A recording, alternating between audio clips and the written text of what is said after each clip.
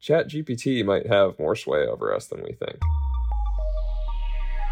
A new study in Scientific Reports found that a chatbot's response can influence our moral judgments, including on a question about the sacrificing of one life to save five. This is Pulse Check. I'm Ben Leonard.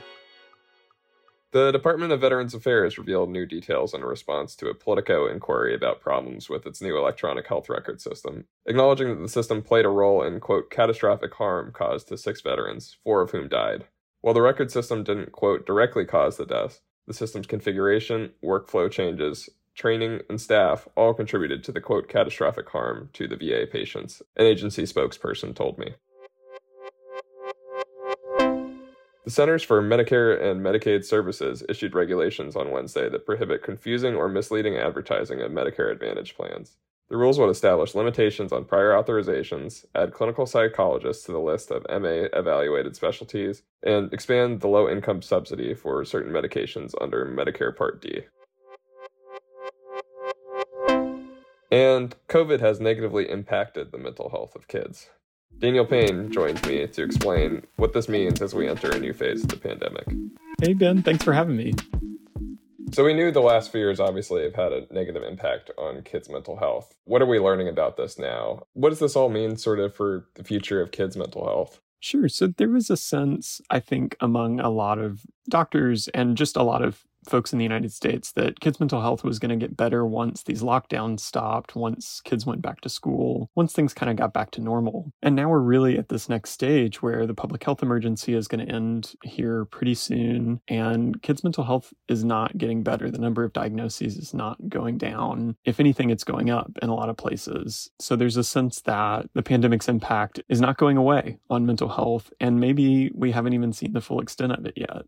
So you mentioned that kids' mental health issues have been on the rise for a significant amount of time. Do researchers have a sense of why that is?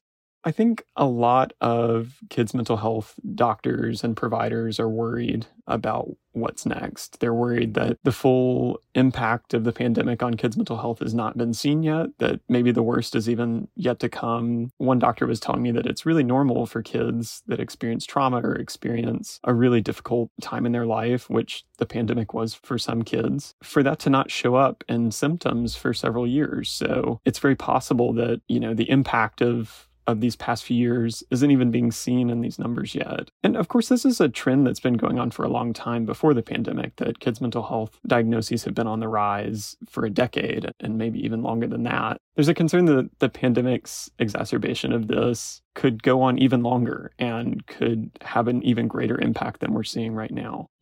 Some people point to social media and phone use. Some people point to more screenings for depression and anxiety in kids. Some people point to some kids and teens being more open to a mental health diagnosis, that there isn't as much of a stigma that comes with it these days. And of course, there's a lot of pointing to the pandemic, its impacts, sort of this collective trauma that some doctors point to across the population. But it's really sort of difficult to unwind all those things. It's hard to say for sure why this is happening. And that's a big question for researchers, a big question for doctors to figure out, why is this happening? And maybe even a more urgent question, what can we do about it right now? Yeah, on that front, what is Congress saying that we should be doing about it now?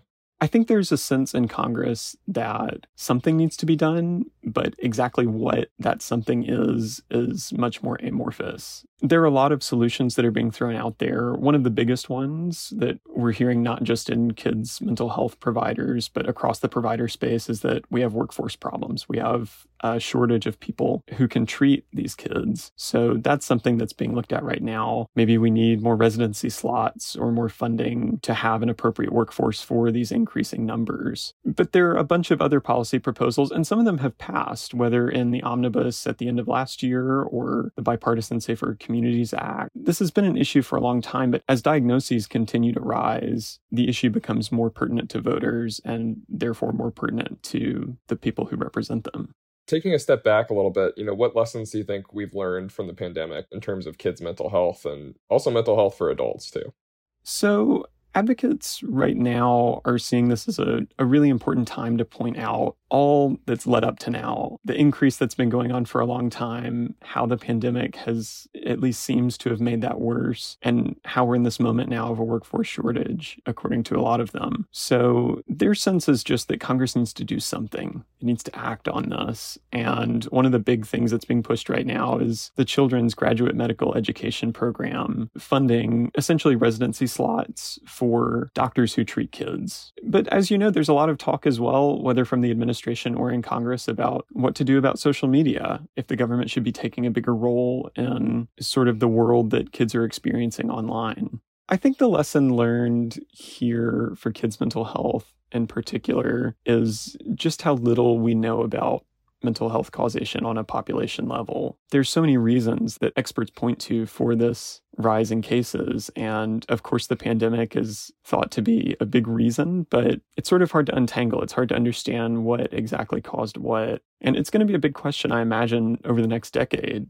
of where these cases are coming from, what they could be tied to or associated with, and what to do about them. Well, thanks so much for coming on. Thanks, Ben.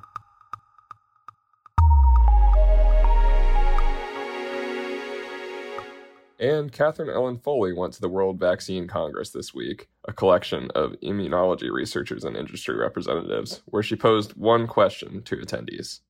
What's the most important development in immunology or vaccine delivery in the next 5 years? So I think it's going to be the ability to do trials in the real world. I'm most excited to see where the mRNA platform is going in all kinds of directions. Temperature-sensitive storage or transportation, and supply chain would definitely be the most important part.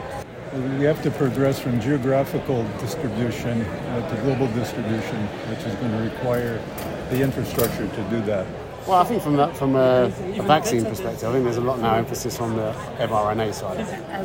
I think really, mRNA is going to be transformational on this, because we've seen through COVID that it's something that you can engineer really to address a number of things. So not only as vaccines, but also as a treatment for many diseases. So curious to see what will come out of it. Yeah, so basically I think that we have to get beyond, the novel technology, the mRNA, and all the applications that it has possible. It's not the only solution. The most popular answer I got, perhaps unsurprisingly, was that mRNA vaccines in some capacity had the most promise. Researchers still have a lot of faith in the mRNA platform for all kinds of illnesses, including things like cancer. But they're also hoping that scientists will be able to alleviate some of the strong immune reactions these injections can cause. And that's our show. Our music is by the mysterious Breakmaster Cylinder. Annie Reese and Afra Abdullah are our producers. Our healthcare team editors are Eli Reyes, Dan Goldberg, Barbara Van Tyne, Beth Belton, and Sean Zeller. Jenny Ahmed is the executive producer of audio at Politico. I'm Ben Leonard. Subscribe and follow Pulse Check for a new episode every day. And subscribe to our newsletters where you can read this reporting: Pulse, Future Pulse, and Prescription Pulse. Thanks for listening.